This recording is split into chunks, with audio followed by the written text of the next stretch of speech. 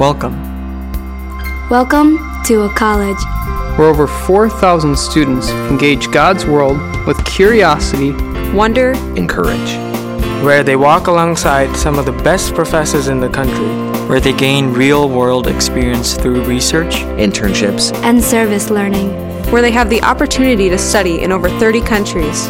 And from where they can join a network of over 60,000 alumni who think deeply, act justly, and live wholeheartedly as Christ's agents of renewal in the world. Welcome to Calvin College.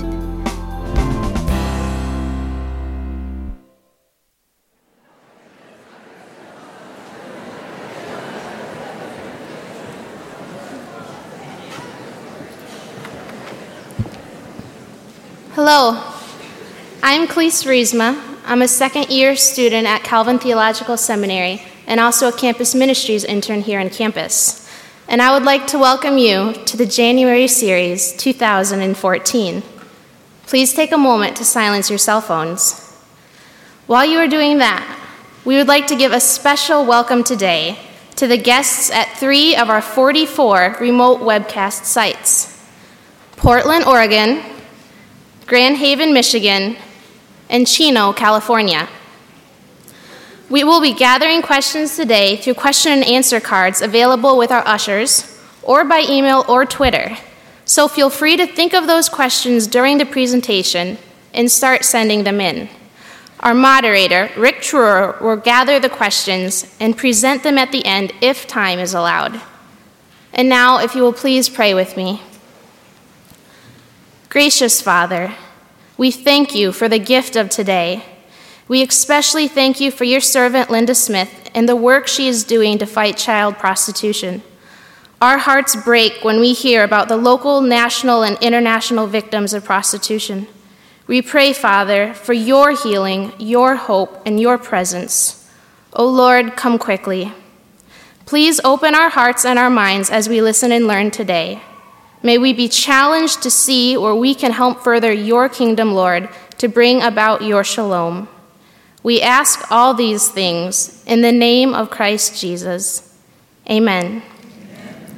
And now, Dr. Michael Leroy, the president of Calvin College, will introduce our guest.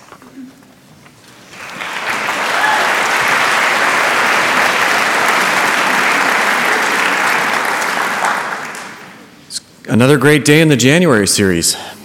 Our speaker today, Linda Smith, is a leader in the global movement to end sex trafficking of women and children.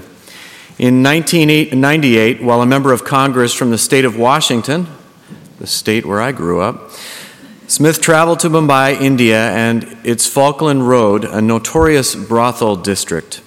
Seeing the hopeless faces of women and children forced into prostitution compelled her to found Shared Hope International, which she established to support shelter and service creation for sex trafficking survivors using a comprehensive model for restoration.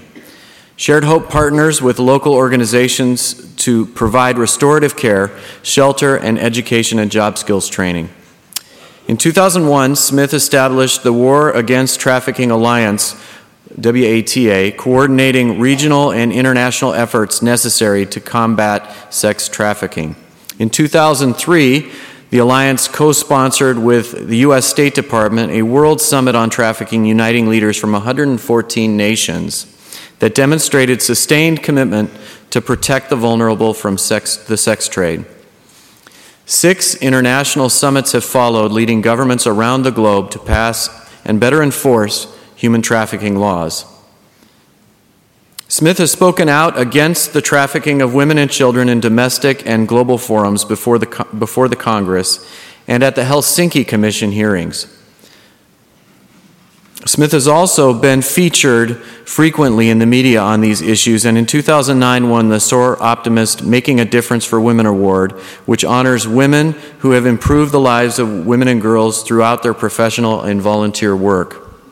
Her compassionate and uncompromising belief that every individual has dignity has carried Smith from advocating for permanent safe homes for children in the Washington State Senate to the halls of Congress and to international venues. We are honored to have her here at Calvin College today and are grateful to Wedgwood Christian Services for underwriting today's presentation. Please welcome Linda Smith.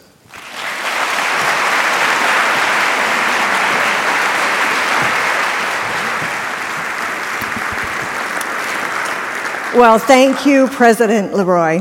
I just actually was where you left. I just spoke at another university, Gonzaga, right close to where he came from. But you're pretty fortunate to have him right here, and it's a loss to our state.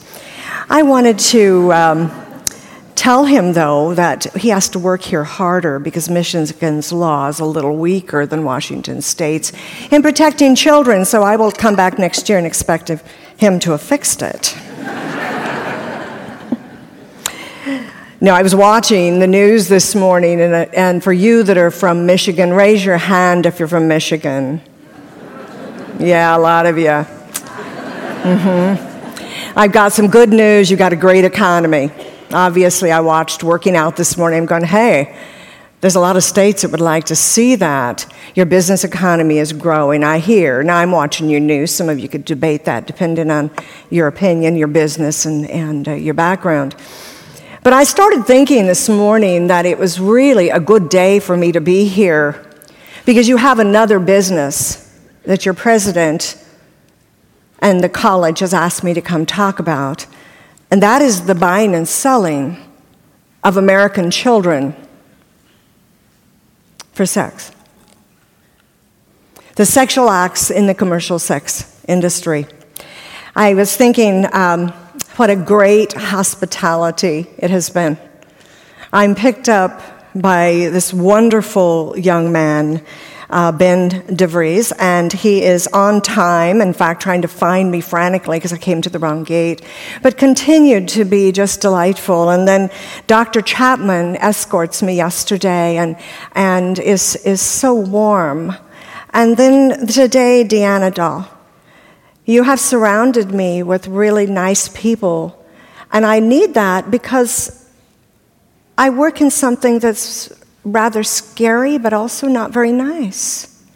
I want to take you back a little bit and talk with you, though, about how I got here. I told God no. I know you don't know whether to laugh or go, no, don't do that. But I had been called and told about some children that were being prostituted. And they were in India, and a missionary called and talked 45 minutes, and he wouldn't stop talking. And finally, diplomatically, because he wasn't even from my congressional district, and as a member of Congress, I usually had 5 minutes per call, because I represented over 1 million people. And he wouldn't stop talking, and I thought, well, that was very disturbing. But I then couldn't sleep. So I got privately funded a trip to Mumbai, India, took one of my staff with me, and I asked Teen Challenge. Anybody know what Teen Challenge is? I bet you do, don't you? Well, they work with boys that are drug addicted on the streets of Mumbai, and they took me down and they showed me what I'd heard about. And it wasn't like, oh, God, send me. It was, oh, God, get me out of here. And it became the beginning. It was the beginning of a wrestling match that I had with myself, saying, this is something hard to even experience, God, much less do anything about. The big numbers, the cultures. And then I met Ganga. Ganga had been sold by her father at 10. She didn't know that. She thought she was coming from a village bringing wares in to sell in Mumbai on the train. And she turned around once she got there at the end of her destination, and Daddy was gone. But a man looked at her crying and says, so honey, okay, you can come with me, and I'll take you, and my wife will take care of you. He was a trafficker. She was kept in the dark for a year, fed little, fought lots, and finally gave in and was prostituted for years before I got there. There were a small group of girls with Ganga, and one of them, they asked if I'd pray for her. She was very sick. They heard that I was a believer, and they weren't sure. I think a congressman, a politician, and a believer didn't seem to fit. And I didn't understand the language, but I understood the body language. And finally I thought, well, you know, I'm going to pray for her. But everything smelled, and it was dirty. And the girls, even that I was there, they were being pulled out to the stall and used. and brought back in just the time that I was there. But they were interested in me, and I thought, well, I'll pray for her. Now, guys, you grab the arm. Women, you're more likely to put your arms around somebody. I kind of do both, depending on who it is. But I was going like this. She just kind of came and fell into me. I have been changed. It never will send me back. I felt that baby's heartbeat. I think she was a young teenager. She was so thin. And she was sick. And it was like, oh God, I don't know what to do with her. And yet from that moment, I started building services around the world, and I can't go back. Because God showed me that she was enough. She was enough. I don't have time right now to go into the foreign trafficking. Many of you knew, like me, that that's what trafficking was. So for 8 years, I built villages around the world. Many of them we still operate, and I raised the kid. They get good educations, and several are in college from that first group. But that's not what I'm going to talk about today. I was appalled to find those girls were arrested, and the men that were buying them didn't go to jail. And once they were labeled prostitute, then they were considered the criminal. I wrote an actual human rights report for the Department of State because I do that kind of thing also. And I was mad. I said, it's barbaric. They charge the child. They say she's a prostitute. And then instead of being a rape victim, a kidnap victim, an assault victim, she's the perpetrator. Well, along the way, I started being asked to do other investigations. I have another company. It's stale right now. I mean, I don't have any activity in it. But it investigates trafficking patterns with third-party contractors that are they would be like Interpol, former FBI, that type of thing. And they go in as if they're buyers, sellers, sometimes traffickers, and all that information goes to the Justice Department. I'm a human rights investigator, I guess simply that would explain some of the things that I do. I kept being challenged, though, when I would speak around the world, and I would tell people about what I had seen in their country, and I was sent in by our government. And they would say, well, what about America? And I said, well, we don't have that usually. Oh, yeah, sure. You come tell us. I mean, this is some of the more blunt conversations. They're more diplomatic than that usually. But you could feel it. So I was asked to do an economic study. I was chair of the business committee in Congress, and so I think that way, of the market of trafficking in different regions in the world. And so I thought, well, that's right up my alley. I can do that. So I laid out a strategy, and I decided I'd add America. I'd find out where the product came from, who was managing it, who was selling it, what countries it came from, who was buying it.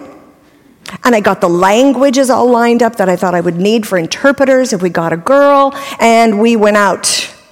I started getting all of the investigative material back.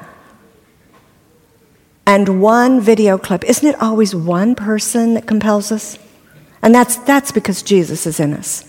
One person should make a difference. I heard a giggle from the back of a car. And my operative was shooting over his shoulder.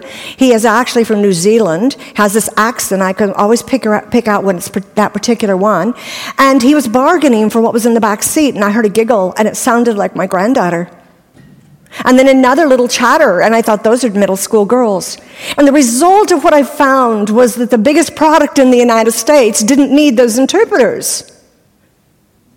The biggest product in the United States was Americans' middle school girl. And as I presented the research, I've done somewhere around 14 research projects for the U.S. government on different parts of the United States and the world, most of that in the United States now. I started realizing that it was the same market all over the United States. But as I looked at the federal law, which is the Trafficking Victims Protection Act, it's fairly strong. And I decided that I had to go back to my roots as being the head of Children and Family Services for the state of Washington Senate and one of the Senate leaders. And I needed to do something else. Now, I think it says time is over. Is that right? Have I gotten that far? It's blinking at me, time is over. I guess I just need to be sure that it is actually right. I would like, though, to have you see a very short video And I want to show you what we're doing now. And then I would like you to ask me questions about what we're doing now. I think just like those little girls didn't get justice and the buyers should have gone to jail and it might have shown people that it was a crime, I think in America what we found is the state laws do not prosecute the buyers. So let's go to demanding justice.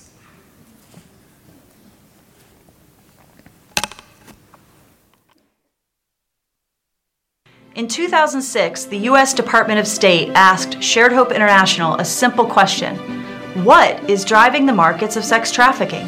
But we found a more insidious, pervasive force propelling the commercial sex industry forward and creating the market for sex trafficking. Demand. People who purchase sex acts with children intentionally or carelessly and with little fear. It's the world of prostitution. I mean, you never know what you're going to get, and if it's going to be a pretty girl, ugly girl. But the truth is, it's not prostitution, because there is no such thing as a child prostitute. Here's why. There is a federal law called the Trafficking Victims Protection Act, which states that any minor used in a commercial sex act is a victim of sex trafficking, and anyone buying or selling that child is engaging in the crime of sex trafficking. And this happens in America. A 2010 study conducted by the Shapiro Group measured demand for commercial sex with children in Georgia. It found that over 400,000 men in Georgia today have bought sex with a young female. And in any given month, 7,200 men will buy sex with an adolescent female in Georgia. 3 escalated warnings were given to callers seeking to buy sex with a, quote, young female. 47% of the men were undeterred, and it's not just Georgia. What does this mean for the rest of our nation?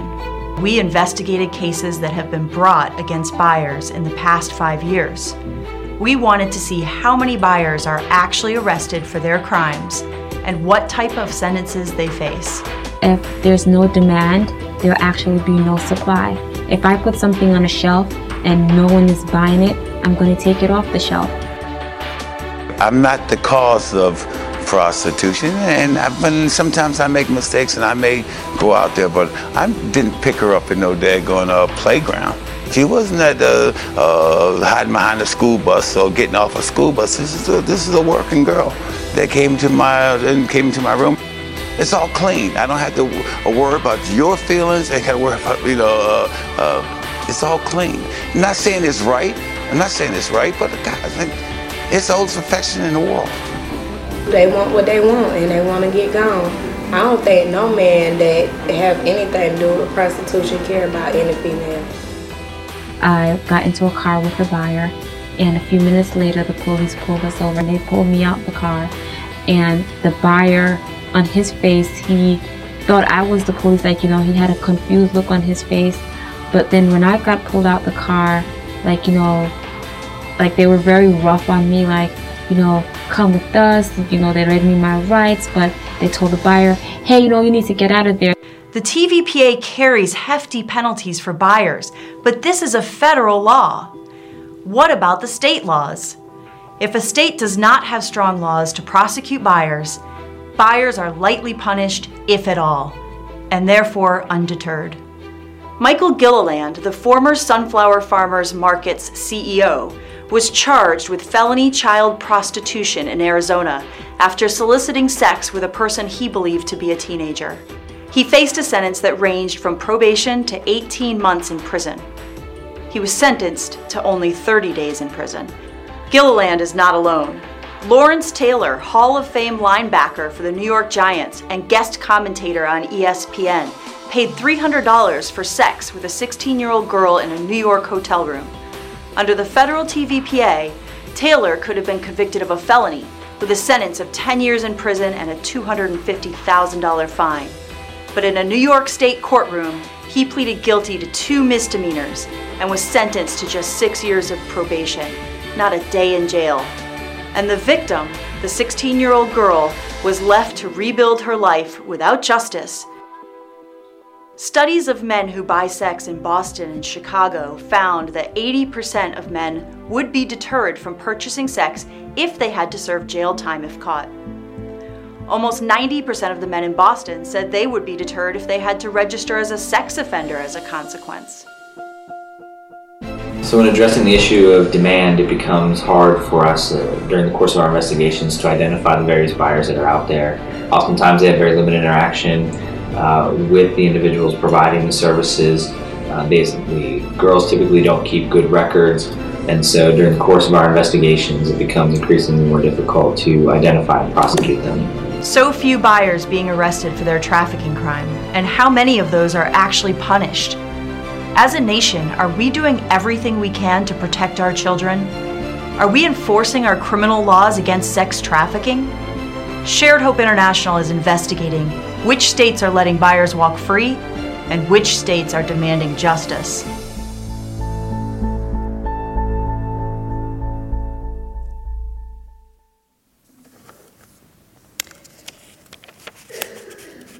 I don't think that Lawrence Taylor realized that he would be the star of a show, but I do know he thought he had got off. It appears that one of the biggest reasons men would not buy is they don't want it to affect their personal lives. They don't want it to affect their families. So if it would affect their families, it would affect their personal life if it was public, it then is logical that we make all of those 407 initial cases and the 200 we're investigating right now public. You should be able to go online and see something which we're building that shows you what's happening in your state, not just in the law, but in the practice of law. Are the prosecutors prosecuting individuals that would buy commercial sex with children in your state, in your community?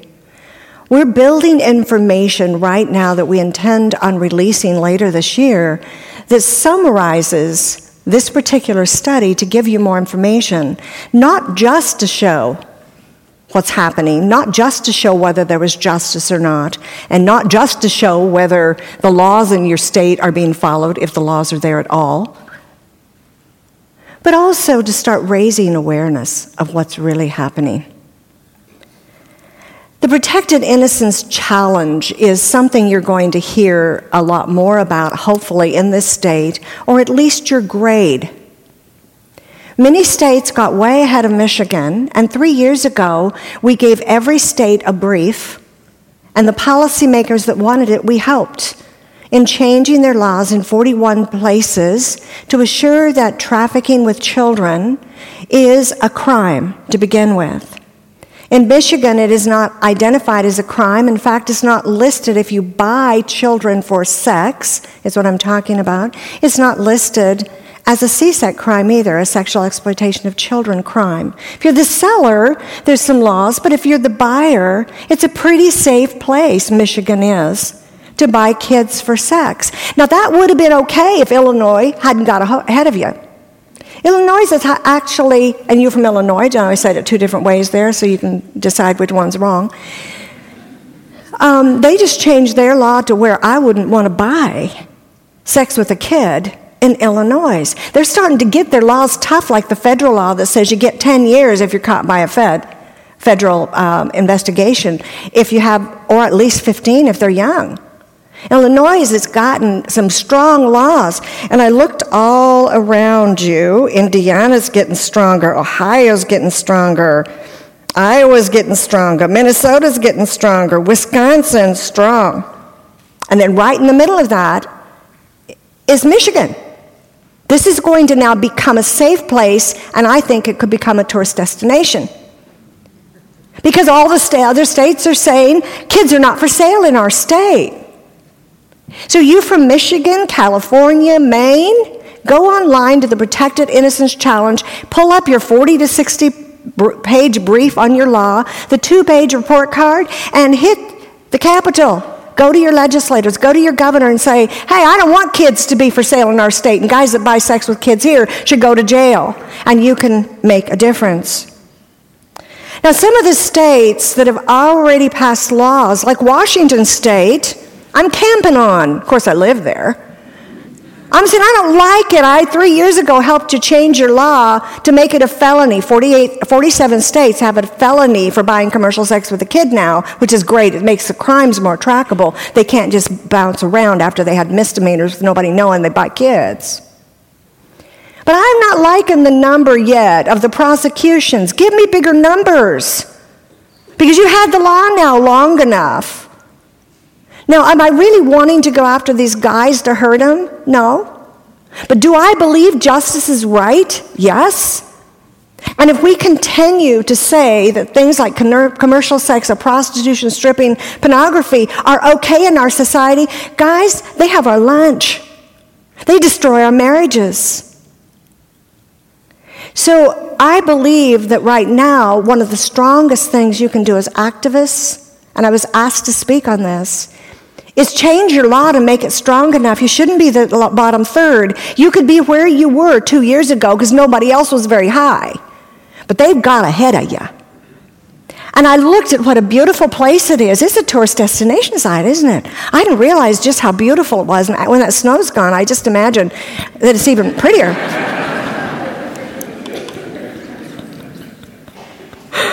I know that was, I just came from Spokane, where your president was down in that part of our state, and they got a lot of snow this time of the year too. Michigan, I want to point at Michigan because I'm here, but everybody out there listening can go to your state, go to sharedhope.org, and just click on the banner that says Protected Innocence Challenge and pull up your state. You've got a 2-page report card. Look at it. It's categorized in 6 areas. One of them, do you have a law against buying kids and selling kids in your state called Trafficking Act? Second, do the guys that buy kids, are they criminals?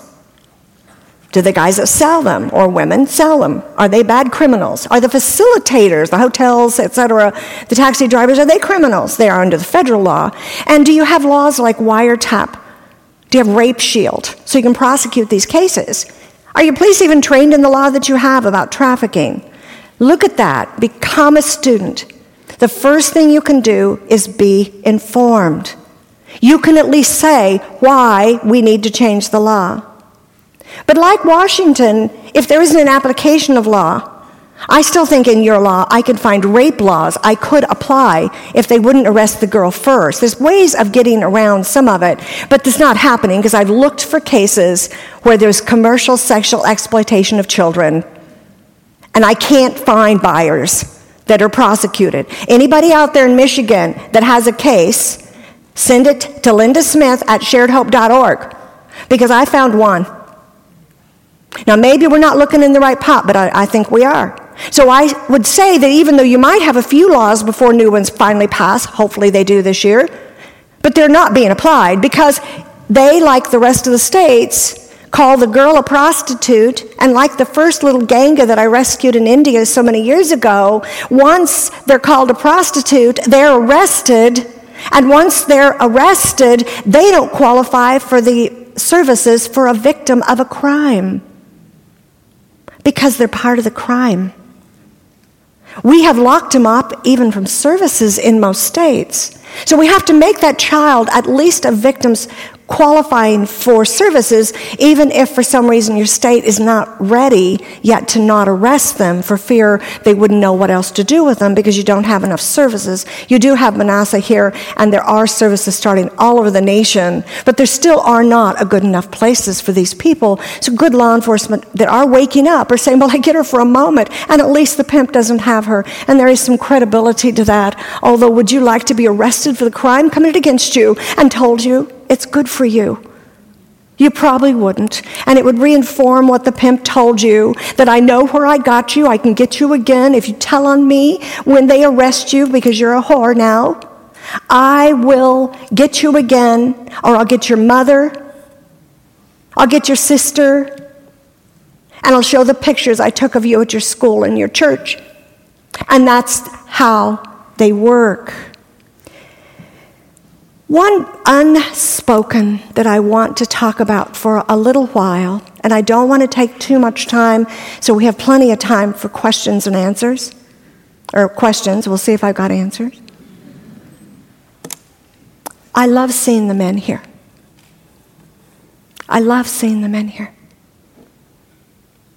What is the answer to trafficking of children for sex? Men. Men listen to men. If I were speaking to a group of girls, I said, you know what they think about when we talk? It's yeah, yeah, yeah, yeah, yeah.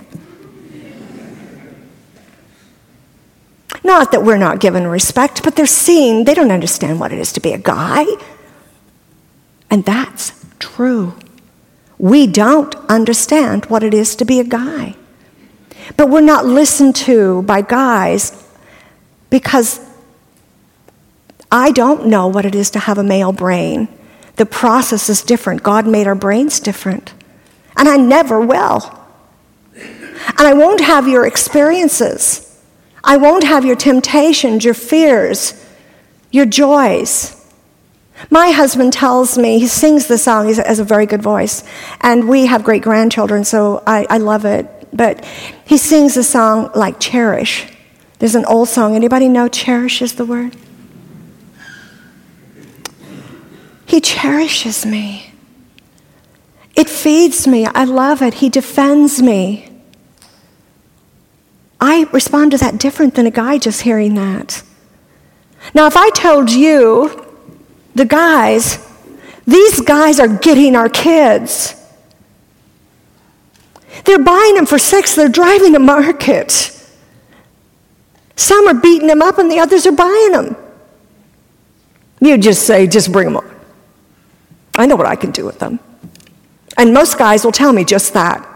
Very rarely, because I actually teach police. We have police academies, and we teach with our undercover, and we've developed training for them. I don't care if it's a group of law enforcement officers or just a group of guys. They all are like this. And I hear in their brain, it's going, I know what I do with them. Because naturally, God has created that defender within him. That man that says, I'm going to defend my family. I'm going to take care of them. Nobody's going to do that to somebody I love. We're different. A group of men of our board has decided they need a place for all men to stand for another reason. And they call themselves the Defenders. There's about 3,000 now. And if you go to sharedhope.org, right at the corner at the top, www.sharedhope.org, but look up at the corner, there's a little button that says Defenders. Click on that button. When you go in, it tells you about the Defenders, but it's not hard. It says, take a pledge, guys. Take a pledge. Now, for you that have a Christian faith, it's kind of like knowing you were a sinner, because we all are, because we're all tempted. We maybe did something. We all start as sinners. And yet God covers us with his grace, right? He said, I don't even see that stuff. So the way they speak of it is not in Christian terms. I translated that, although they are Christian men in big part. But they said, men are from here to here on this scale. And it kind of goes like this, from temptation, the first time they see pornography on it used to be magazines, now it's pornography online, to here, to doing something else, to maybe being progressively into it a little more, to maybe going out. The average age of buying prostitution is 21 of entry, the first time, to buying someone like a slave, and often totally against their core belief of ever treating someone as if they aren't a child of God. Because, by the way, the market is heavily Christian, and people of faith are buying. Once they get on this path, some call it addiction, some call it the path that is like falling off a cliff. It seems to be that a certain number of men progress, even those of faith. So they simply say, let's all start together and start over and say today a pledge. When you do it, you get a card. It reminds you, but you can also, I saw one man with it punched and it's laminated, and he wears it outside, so people ask him about it. You just simply say, I will not purchase or participate in pornography, prostitution, or any form in the commercial sex industry. Doesn't say you've done it. Doesn't say you're doing it in a choir. You're not speaking to a bunch of people. You're just talking to yourself and maybe to God. I will hold my friends accountable for their action toward women and children. That really means speaking out at times where you hear another man going to a strip club, or speaking of women as property, or speaking of prostitution as okay, or pornography. And I'll take immediate action to protect those I love from this destructive market. Now, they have done a couple of other things. They've actually built out a village in Washington State. It's in an isolated place. One man gave the property, another renovated a 5-bedroom house on it, and they built a path to freedom on the property where each person, each man, has a stone with their name on it, and they're growing those men and those stones so the women can see there are good men that aren't just speaking, not just abstaining, but actually care enough about them to be a part of their restoration. That is one of the hardest groups. That is a 17 to 22-year-old project. That's the age of the girls, and we will put them through college, and the men are committed to do that. Now, that's a true man. A man is a man that takes care of the people around them, speaks the truth, and restores and makes provision for others. They're doing something else that hasn't come out yet. Was anyone there last night at the Chosen showing? Raise your hand if you were at the Chosen showing. Some of you here in the front. Some of the student groups came together last night, and I showed them a new video created by Shared Hope International for schools. And it's 2 girls telling how they were trafficked, so they show the signs of trafficking. Both girls were trafficked in the United States. One was stalked from the age of 12, and one was stalked at the age of 17. Both were people of faith. Both were involved in churches. The younger one was really involved in a mega church group. One was poor, one was rich. Both were athletes. As I started working, they were both my cases. There's several I've worked that I've had for years here in America, because once I get connected at the heart, I'm just connected. And I had one in a protective environment on the East Coast who had been moved, and she has moved 4 years ago now. But I started realizing that they could actually articulate how the traffickers worked. And now they were mature enough, they knew how they'd worked before they even knew they were being trafficked. Because you'll see, they have older guys, like older teenagers, maybe college students, infiltrate their lives, like at Starbucks, a mall, a school. And they start building relationships. It's not sexual even. It's just you tell a girl she's pretty, or you just sit and listen to her 30 minutes and she's 13 and she thinks you love her. Now, you that are psychologists, etc., realize I just spoke the truth. Females are verbal and they're affirmed, and that young brain isn't developed yet to understand risk. And why should she be afraid of him? He's telling her nice things. There's nothing wrong. And then he starts and he works to where she's vulnerable. And then he takes off with her. The younger one, it was a boy in her neighborhood, and he got a finder's fee of $400 to $600 for setting her up. And within months, she was gone, and she was being sold in Las Vegas, Arizona, and Maine. These particular girls, though, it was meant to be for school assemblies, and the defenders looked at it the other night, not very long ago, and said, okay, we're going to train young men to present that in assemblies. We're going to train up high school and young college students, because we believe that the students will believe them, but also men need to hear it from men, how this happens, so they'll understand this is not victimless.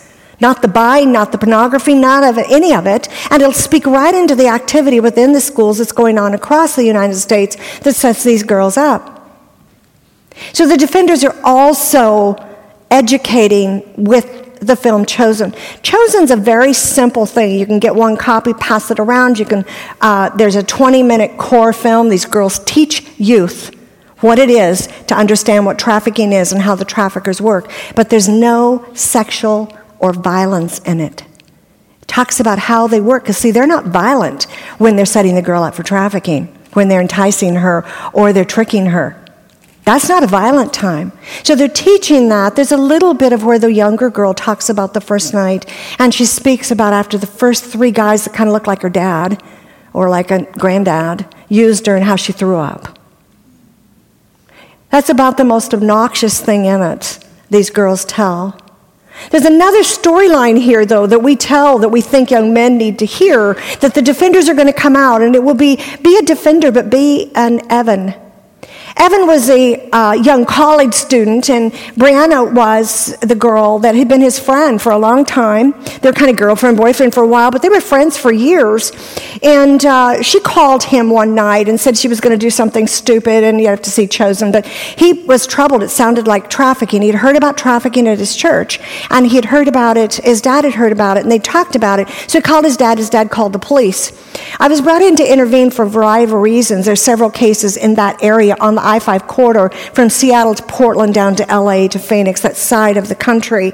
And so I was brought in to work with this girl. And what we started realizing is Evan was a hero.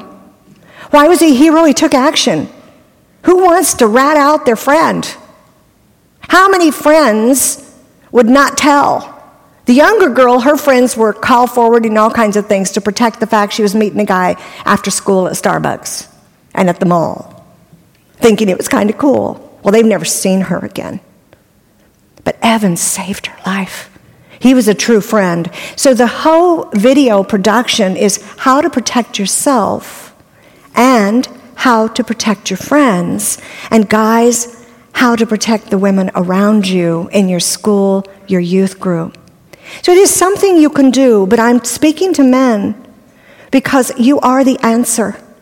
You can speak to men, you can actually be heard, and you can speak to those young men in a way that no grandmother, mother, friend, female Sunday school teacher can speak.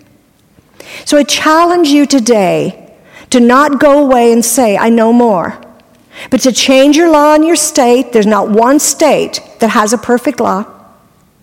To go get yourself educated. The little book, Renting Lacy, is a 2-hour read, and it's a primer on trafficking in America. It is like a novel. It speaks from 12 of the survivors that I've worked with, the victims of trafficking. They're real characters. It helps you understand, pass it around. Again, I'm not trying to make money on this. I'm trying to pass them around. Everything that I create, these are all my own productions. I copyright to Shared Hope International. Anything that's made on them actually goes to these restoration projects. I can't bring justice and then not have a place for these girls. So helping groups like Manasseh here locally in Grand Rapids is a call to action. Find a place. Rescue missions often have traffic victims.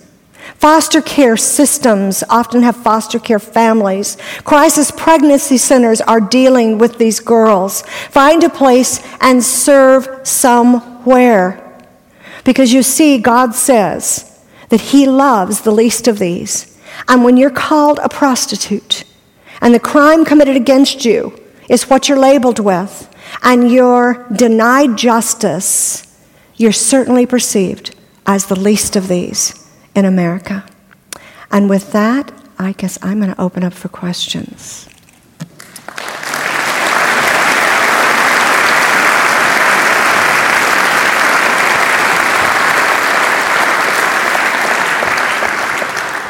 All right, thank you very much. If you have questions on cards that you'd like to have collected, please feel free to hold them up and ushers will collect them and bring them forward. If you are following us at a remote site or have your phone with you and like to send a question to us electronically, the email address is jseries@calvin.edu, or you can use the hashtag JanuarySeries on Twitter. And we'll get started with some questions. We would like to again thank our day sponsor, Wedgwood Christian Services, and they are also responsible for helping to start the Manasseh Project here locally, which is dealing with a lot of the issues that Ms. Smith has been talking about today. So let's get started with a question that came in from a student. How would legalizing prostitution affect both prostitution and child trafficking? I will try to keep this brief, but I did a project for the U.S. government and focused on investigating the countries with legal prostitution and what was happening after they changed compared to what was before. So I had Australia, I had the Netherlands as two other countries, and Tokyo City. And what I found is when it was normalized and legalized, there was a perception that it was okay. And it increased the market, and people came to that market in larger numbers. the society would have to have a lot more law enforcement to enforce closed-door encounters, and that did not happen in any of these cultures. So we found a huge expansion of prostitution with a thin veneer of cover, and then not able to manage the number of people. Also diseases. Even though they would have the women who registered and became legal to be sold or bought, have clinical checks, they would be like a month. So if they had an encounter with a man that had HIV, they would still have the 10 men a day for the rest of the month, maybe 300 people that they had given this disease, who for some reason would have this feeling that it was safe because it was regulated. I just think as a believer, also I will address it that way, that I don't believe God would ever support buying and selling of another person and demeaning that person. As a feminist, no way.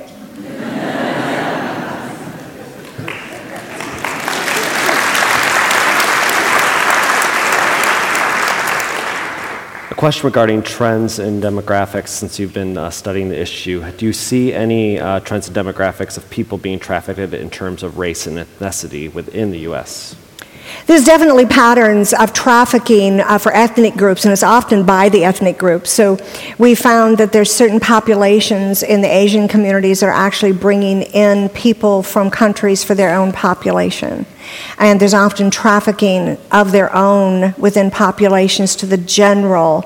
So there's definitely ethnic. In Japan, there were separate places just for Japanese men, separate from others, and there were only certain women allowed to be in them.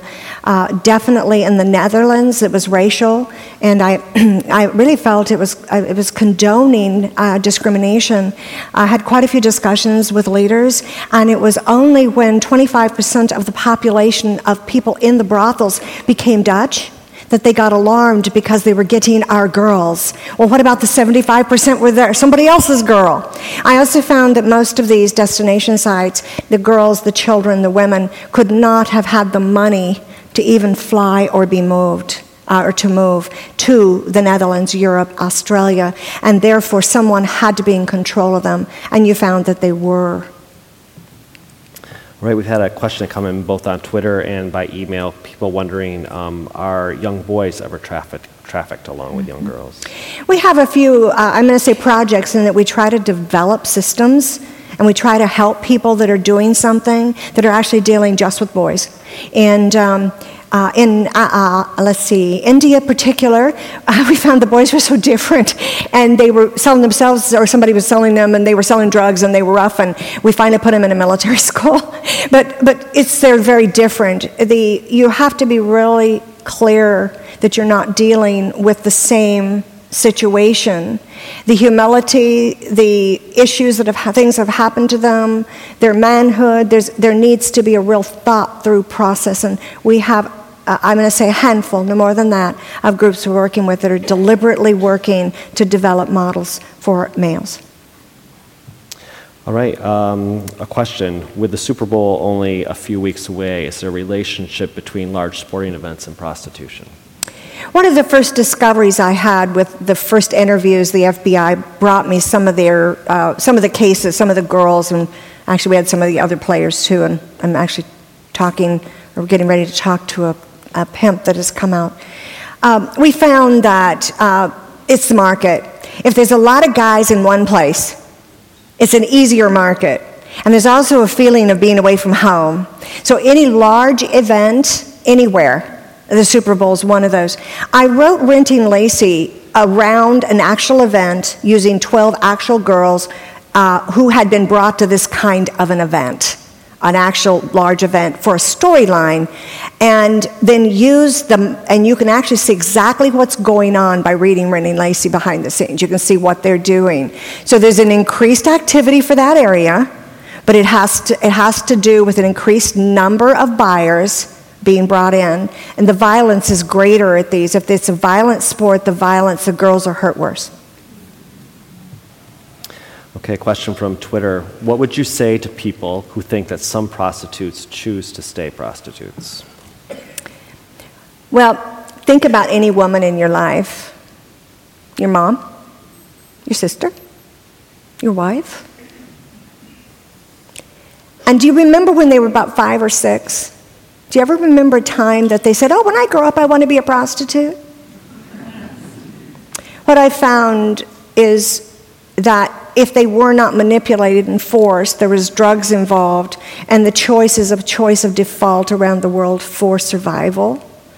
And so I think as a society, we would say, even if they're in your face and they're saying, I want to do it, that we just simply say, we have something better for you. And I just will not really accept that women would choose that if there's other options.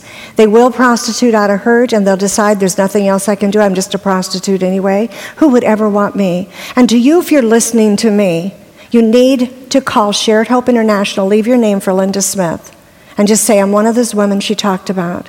And I will connect you with another woman who is married, who has gone through college, and there's many of them, and who has found that that was a lie. Being prostituted does not take away your hope, your dreams, or your possibilities. And we're here for you.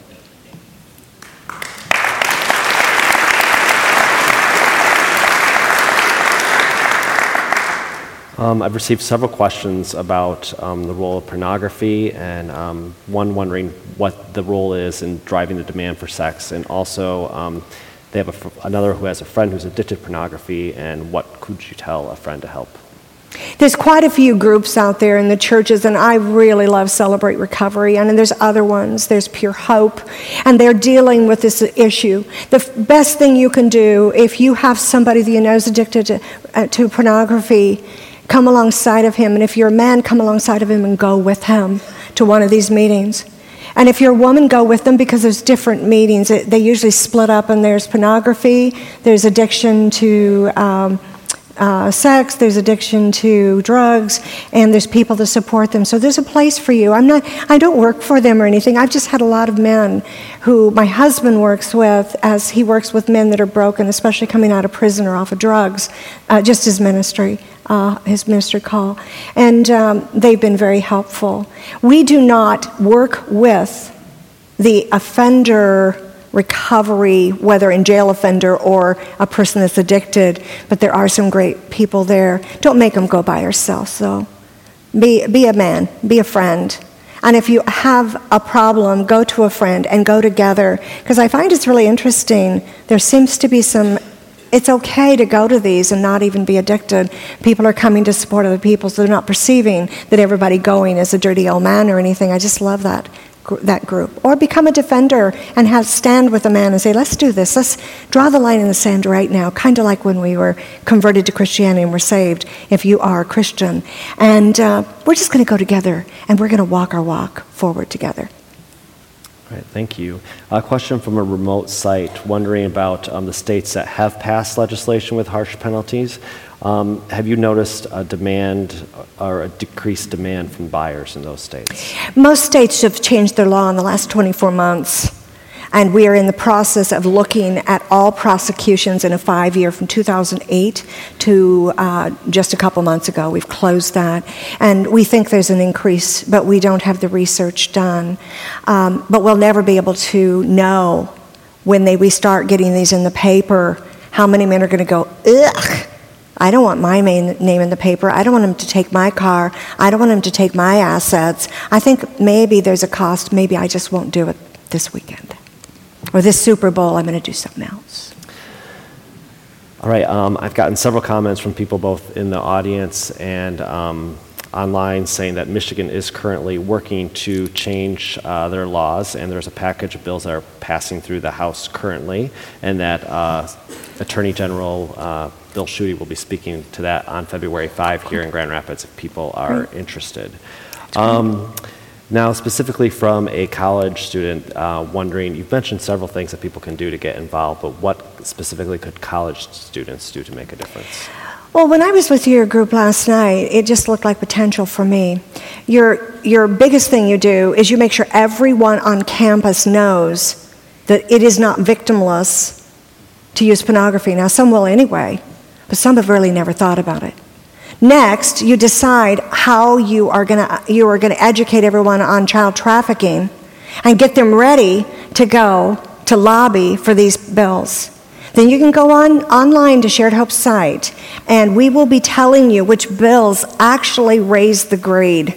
You're going to see which bills, well, they're principles within, they tell me not to say it that way, but they're principles within the 41 places in the law that we analyze. So change the law, raise awareness here, and then if you get to go home or you're in a youth group, get chosen before your youth group. If you're involved with the school and you're still in where you could do an assembly, go take this as an assembly into a school. There are lots of things you can do. A question that came in on Twitter: would finding sellers and trying to shut down the brothels be more sustainable and effective than more harshly prosecuting buyers? Would the first part of that was the sellers? Would it be more effective to find the sellers and to shut down the brothels? Would that be more sustainable and effective than prosecuting the buyers? The buying is happening in hotels all over the United States by going online and placing an order. Can't shut it down unless you shut every hotel down. We are aggressively, we register, we've actually built the law around, in a lot of states, around how to prosecute the buyer, or the sellers. But I will say to you, there will always be sellers when you can make $5,000 a night off of a couple of girls. There'll always be sellers. There'll always be people going after that money. So I don't think you can, if the market's there and the guys are out there buying and they're giving $10,000 a weekend for girls like Brianna, who is the moderator of the, well, actually Lacy was that one, but I've chosen the video. There will be people, just like drugs are illegal, they'll go after it and they'll take the risk. So I don't think we can do any one of those things. We advocate all of them, including the hotels, including the taxi drivers. Anyone that would facilitate the sale of a child is involved in rape, is involved in kidnap, is involved in torture, and all of them should go to jail as the serious sex offenders that they are.